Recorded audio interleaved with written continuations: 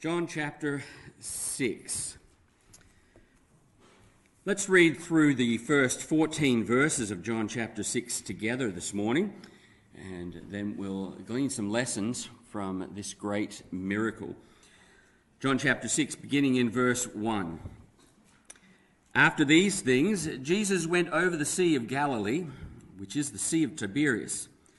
And a great multitude followed him because they saw his miracles which he did on them that were diseased. And Jesus went up into a mountain, and there he sat with his disciples. And the Passover, a feast of the Jews, was nigh. When Jesus then lifted up his eyes and saw a great company come unto him, he saith unto Philip, Whence shall we buy bread that these may eat? And this he said to prove him, for he himself knew what he would do. Philip answered him, 200 pennyworth of bread is not sufficient for them, that every one of them may take a little. One of his disciples, Andrew, Simon Peter's brother, saith unto him, There is a lad here which hath 5 barley loaves and 2 small fishes. But what are they among so many? And Jesus said, Make the men sit down. Now there was much grass in the place, so the men sat down in number about 5,000. Jesus took the loaves, and when he had given thanks, he distributed to the disciples, and the disciples to them that were set down, and likewise of the fishes as much as they would. When they were filled, he said unto his disciples, Gather up the fragments that remain, that nothing be lost. Therefore they gathered them together, and filled 12 baskets with the fragments of the barley loaves, which remained over and above unto them that had eaten. Then those men, when they had seen the miracle that Jesus did, said, This is of a truth that prophet that should come into the world. Let's pray. Our Heavenly Father, as we come to your word and we see one of your great miracles, may we see the lessons, may we learn its truths this morning so that we can apply and live in greater faith for you. Pray these things in Jesus' name. Amen. Now our text here begins in verse 1 with after these things, and we're not exactly sure when that is, because depending on chapter 5 verse 1, when John says that there is a feast, and we're not sure which feast that is, so depending on which feast it is, there could be anywhere between 6 and 12 months that's elapsed between the end of chapter 5 and the beginning of chapter 6. So there's an extended period of time here of ministry between chapter 5 and chapter 6 of John. Some of the things that have taken place during then are recorded in the other Gospels. One of those things is John the Baptist is imprisoned and beheaded, and Matthew tells us about those in that time. Luke says just coming up to this event, Jesus has sent the 12 apostles out throughout the cities on their own to minister and to preach and to do miracles. So they've been traveling around for some time on their preaching tour. So amongst those things and many others, it's certain that these last 6 to 12 months have been very intense times. They've been busy ministering and seeing much of the work of God. And so here, as we read the passage in chapter 6, we see Jesus takes his disciples, having been ministering for a while, and goes up into the mountain to try and find a little quiet time together, to find some rest and some quiet to be able to minister to them. Perhaps this is designed as a debrief for them after they've been on their preaching tour, and they can talk about what God has done, and Jesus can teach them over the events of the last days and weeks together. But as they sail, and they take a little boat, and they sail across the sea there up to Bethsaida, and which is northeast end of the lake. If you've got maps in the back of your Bible, you can find where that is. John tells us that we're getting close to the time of Passover. Verse 4 tells us that. So the cities and the towns around are beginning to grow as pilgrims travel and move their way toward Jerusalem as Passover approaches. And so they're getting close now as we come to this, and this coming Passover, we are getting very close to the last year of Jesus' ministry. So we're almost at the end here as Jesus is ministering, and the significant portion of John's gospel is due to that. It's about the last year, especially the last week or so. And so we're getting very close to that in terms of timeline here. The ministry in Galilee, the northern section of Israel, is starting to come to a close. And Jesus is going to start moving down very purposefully toward Jerusalem to minister there as the time of his death approaches. Verse 2, of course, tells us here, a great multitude followed him. And this has been, as they've gone along, people keep gathering and gathering. In Mark, in the parallel passage in Mark, we're told this, and the people saw them departing, and many knew him, and ran afoot thither out of all the cities, and outran him, and came together unto him. So they see Jesus and the disciples get in the boat and take a sail. It's not a large lake, and I'm told, as you, and maybe some of you have seen it, you can stand on one shore and you can see the boats out there. They see Jesus sailing across, and they think, well, we're going to get him. So they start running around the lake, and they go so quick that they beat Jesus, who is sailing across the lake. And by the time he gets to the other side, this great multitude is waiting for him. So the quiet time Jesus is hoping to have isn't going to eventuate at this time. Jesus spends that day preaching and ministering to the needs of the people. In Luke and Mark, it tells us that it's coming to the end of the day. The day is far spent as they come, and the people are getting weary. After this long day, after these several long days for Jesus and his disciples who've been ministering and working, the evening comes and the disciples are ready to go. Many of us know that. You have long days of service or work, and you get to the end of the day and think, I just want to go home. I just want to have a rest, especially when it involves lots of people. You think, I'm so tired, I just want to be alone for a while. And I suspect that's where the disciples are, the apostles are thinking here. And in this moment, when everyone is tired, when the day has come to the end, and Jesus has spent all of this time ministering, we see Jesus perform one of his greatest and most well-known miracles, the feeding of the 5,000. This miracle will set the scene for what we'll see just a little bit later in John 6, where Jesus tells us that he is the bread of life. This will play into that idea just a little bit. Now, the episode that we have here, so many of us look and we see the amazing miracle that Jesus performs, but the emphasis and the focus of this passage, as we always say, is not the miracle itself, but what the miracle was intended to do. The focus of this miracle is the disciples. The 12. Jesus has something he is teaching these men. So let's examine what happens here as Jesus performs this miracle, this miraculous meal.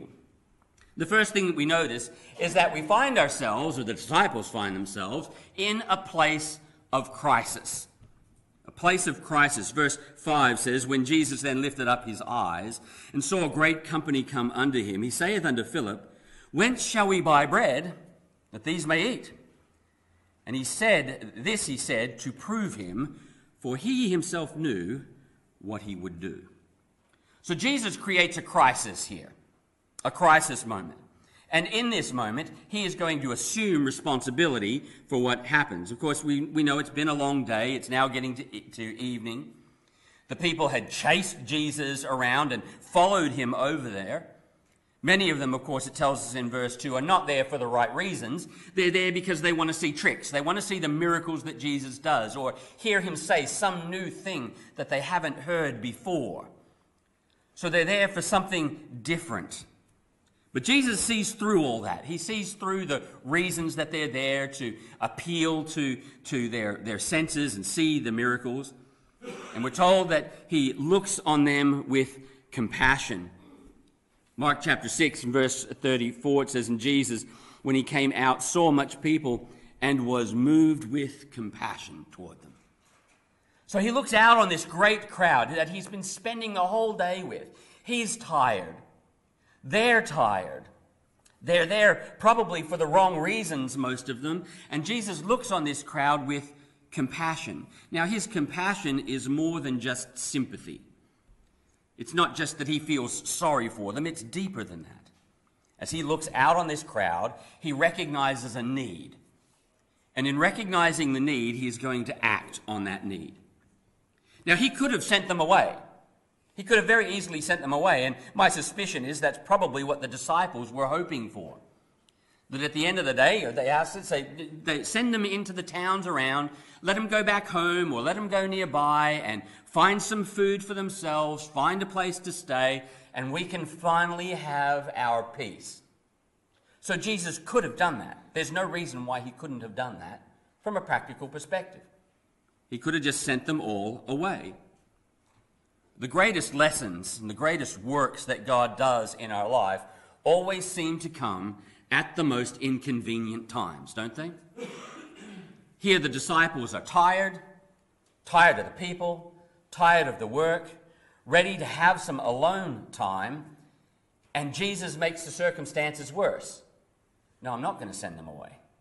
We're going to do something else. That's very often how God works in our lives all the time, is that what seems to us to be the most inconvenient, the most inappropriate times is when God is doing his greatest work in our life, teaching us the greatest lessons. So Jesus brings about a crisis. Jesus' timing for the lessons often seem to be at those worst moments. They're exhausted from the day of ministry. They had no provisions to feed the people with. And so, as we see in Matthew chapter 14, repeats something similar to what it says in John, but Jesus said unto them, they need not depart, you give them to eat. So the disciples come and say, Jesus, we need to send them away so they can find something to eat. And Jesus says, no, they don't need to go. You give them something to eat. In that moment, Jesus has deliberately created a crisis. He has deliberately put them in a place of trouble for his disciples. Jesus would do the work, but he would be bringing his disciples to be personally invested in it, to be part of what he is doing. Verse 6, of course, tells us that when Jesus created this crisis, when Jesus says to them, you feed them, he knew exactly what he was going to do. He already knew. The plan was set. It reminds me that this is very often like we think of prayer. So many people have asked me and said, why do we pray when God already knows what he can do and God can do whatever? Why do we pray when he's going to do what he wants? For this very same reason. God knows what he's going to do, but he has something to teach us in the process of doing it. And this is exactly what he's doing for the disciples. He puts them in a place of crisis, already knowing what he is going to do, but going to teach them a lesson as he does it. He could have done this all on his own. There's no reason why he couldn't. He could have just created it. He could have done it on his own, but he doesn't. We notice again that this was not the disciples' idea. The disciples didn't say, Jesus, feed them. Or Jesus, what are we going to do to help them? They say, Jesus, send them away. And Jesus says, don't send them away. This is his idea for them. You can see they knew they couldn't do this. The whole passage goes, and they understand they're well outside of their depth. But working with God and being part of God's process and what he has for us to do puts us in a place to realize that we cannot do it on our own. That where God has put us, we cannot accomplish what needs to be done on our own. If he does not do a work, we will fail. I'm using crisis in the sense of a place of decision. A time where we must make a decision one way or another. A place where we must act. A turning point in our life. Where a moment, a situation, a circumstance arises and we must do something about it. That crisis moment.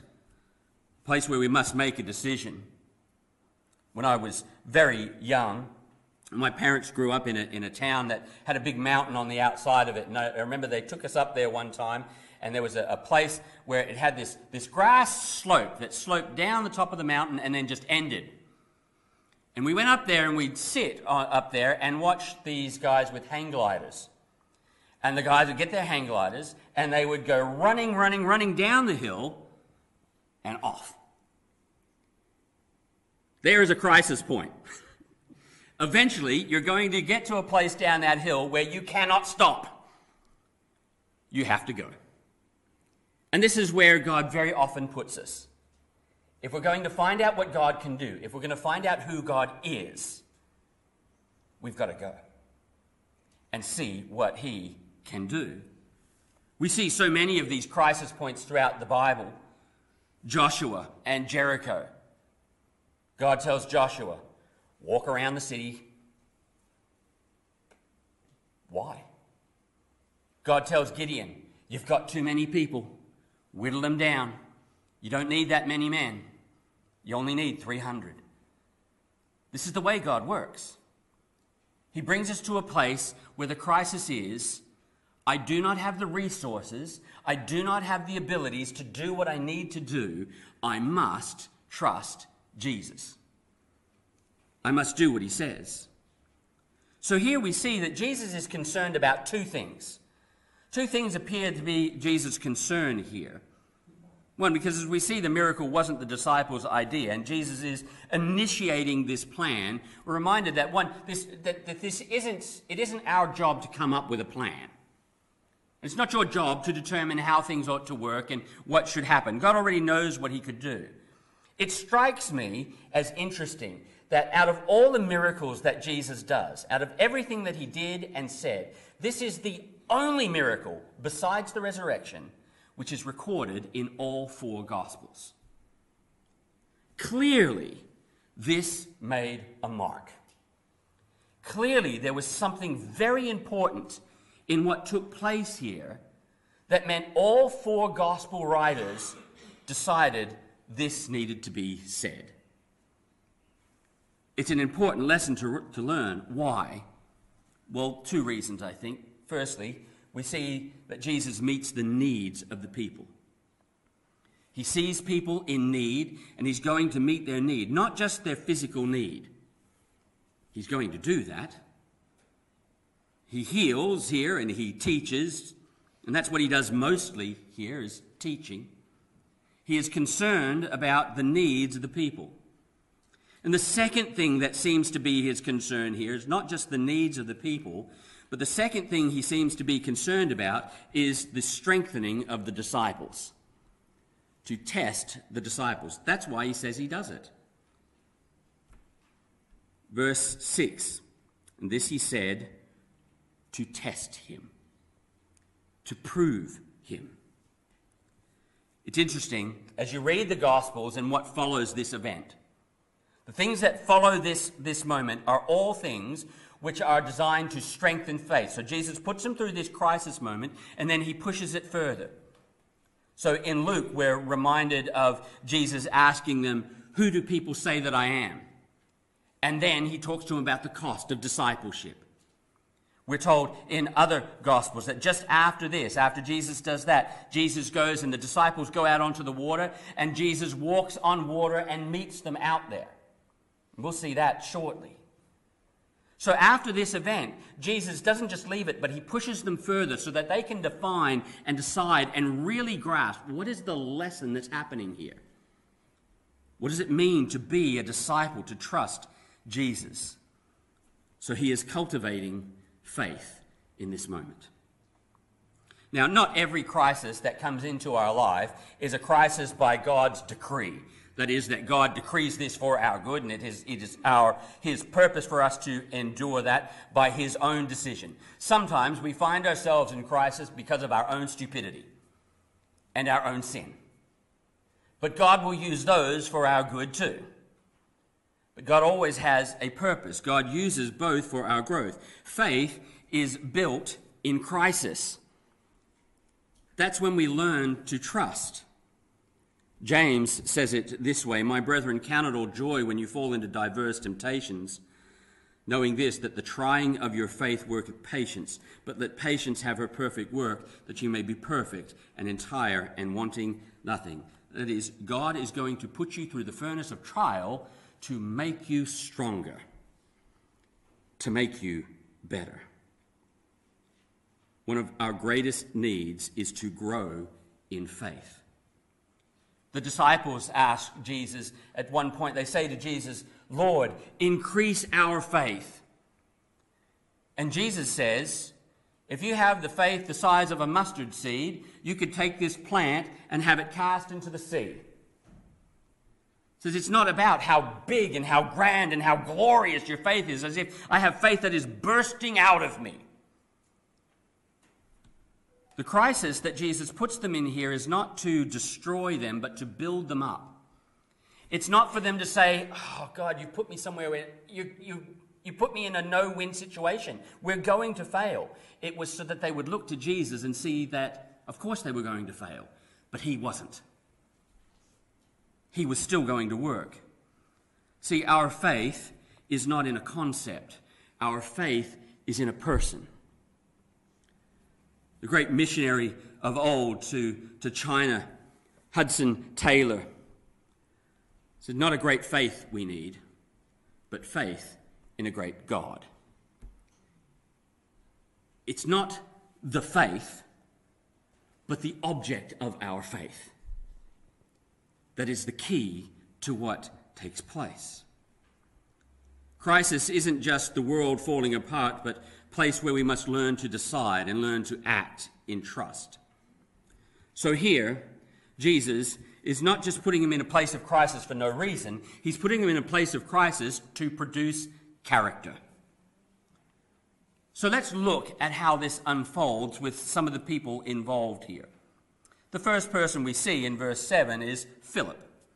Philip answered him, 200 pennyworth of bread is not sufficient for them, that every one of them may take a little.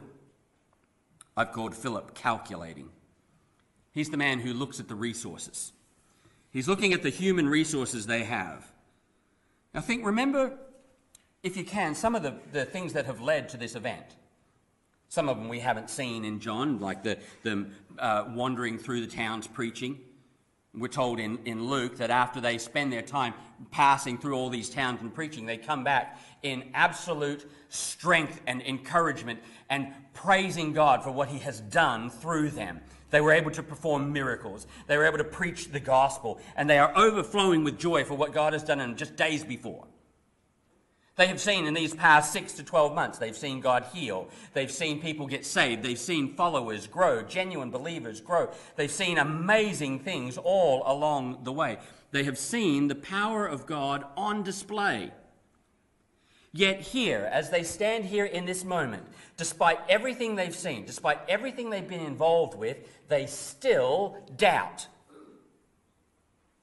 What are we going to do? Even though they have seen God do amazing things. We can be difficult people that constantly need reminding, that constantly need pushing every step of the way in our faith. Jesus will now perform perhaps his greatest miracle, and he will create essentially something from nothing. Your verse 7, Philip, 200 denarii pennyworth is not sufficient for them, that every one of them may take a little. So it tells us Philip is asked the question.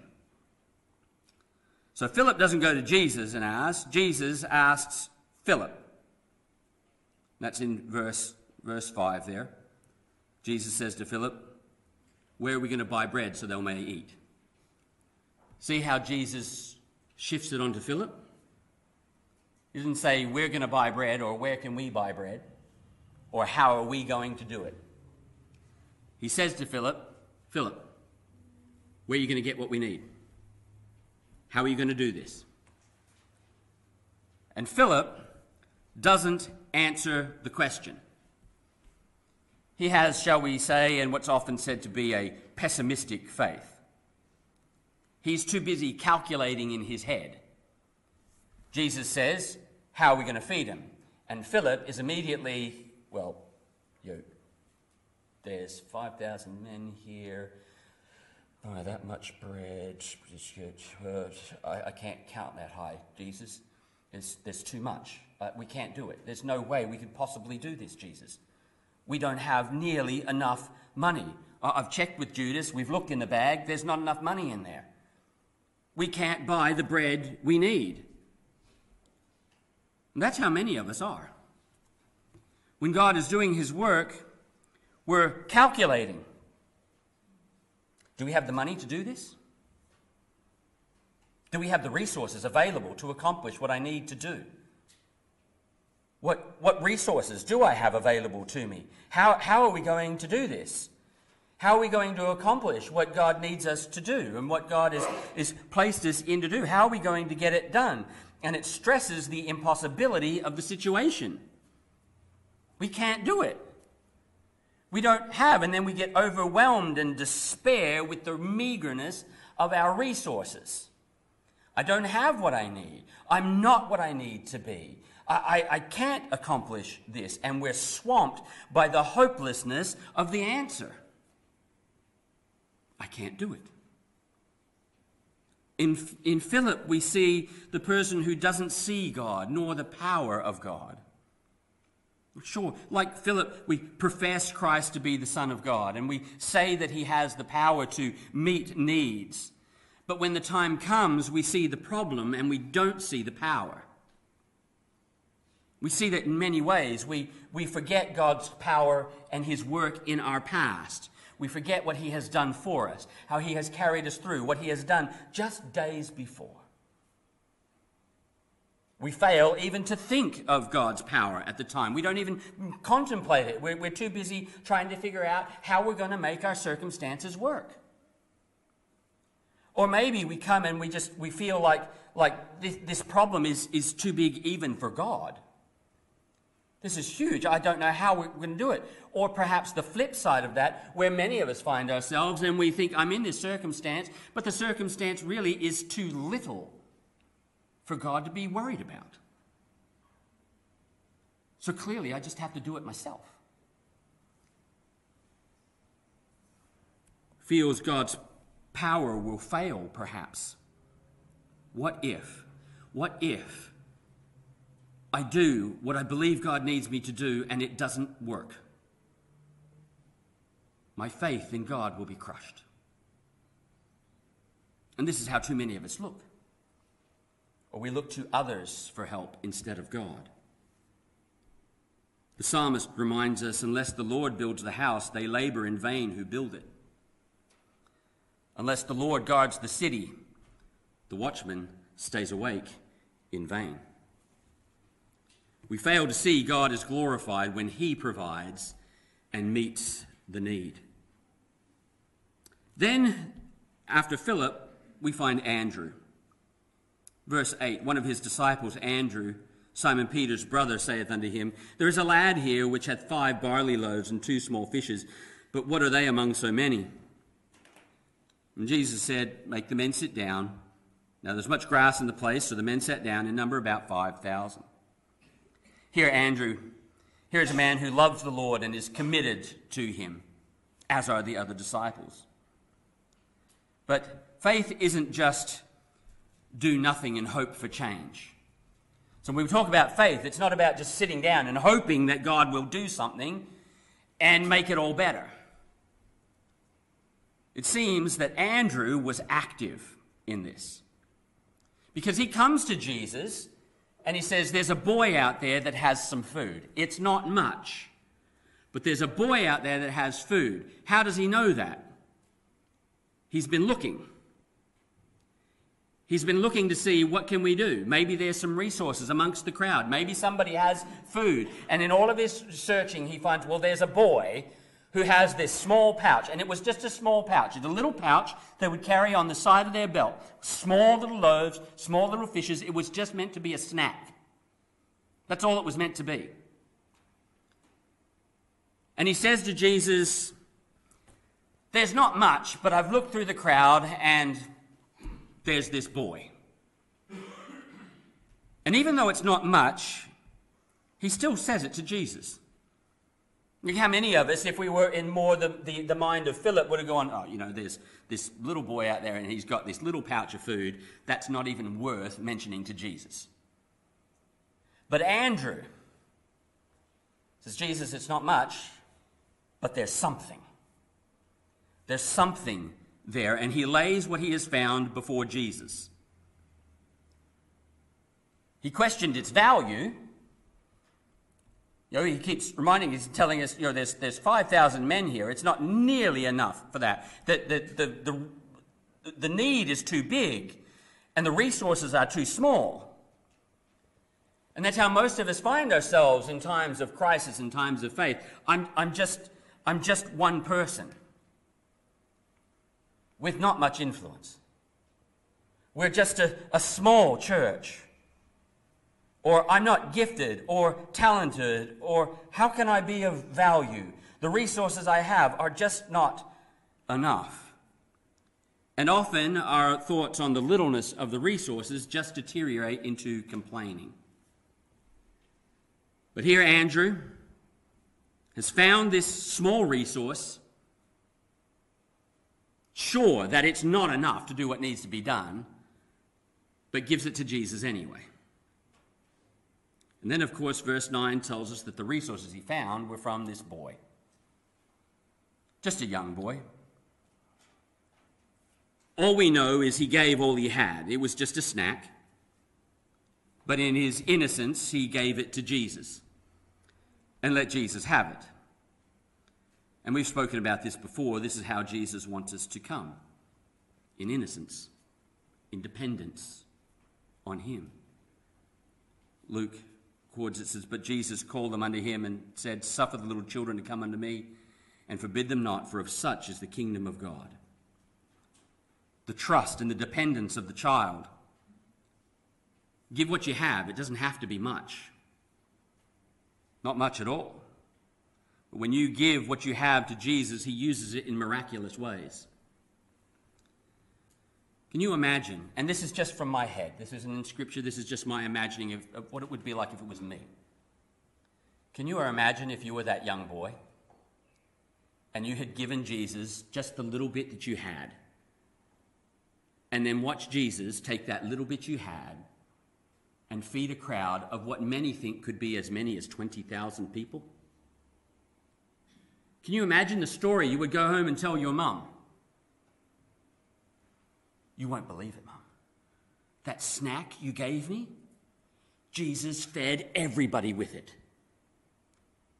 Imagine how that one moment changed his life. The difference it may have made in his family. Through him, Jesus met a need and beyond. So finally, through this, we see Jesus puts us in a place of crisis, producing character so that it will point us to Christ. Verse 12 says, when they were filled, so Jesus feeds all the people, says, when they were filled, he said unto his disciples, gather up the fragments that remain, that nothing be lost. Therefore they gathered them together and filled 12 baskets with the fragments of the 5 barley loaves, which remained over and above unto them that had eaten. Here Jesus uses them as conduits of his work for something greater. He sends them out to collect the leftovers. Now, that's surprising, yes? That there's leftovers. Jesus didn't just make enough for the group to eat, but he made more than enough for the group. Why? If Jesus has the power to create enough food for that many people out of 5 little loaves and 2 small fishes, then surely Jesus knows exactly how much he needs to create to feed all of those people. But instead of creating exactly what he needs to feed all those people, he creates beyond what he needs to feed all those people. Why? Why would he do that? 2 possible reasons I can think of as I look through these passages that seem to point to a reason why he would do that. And one is simply to overwhelm them with his power. Can I create enough? I can create enough and more. So they have to collect more. They have to collect extra. Can you imagine being a part of that collection?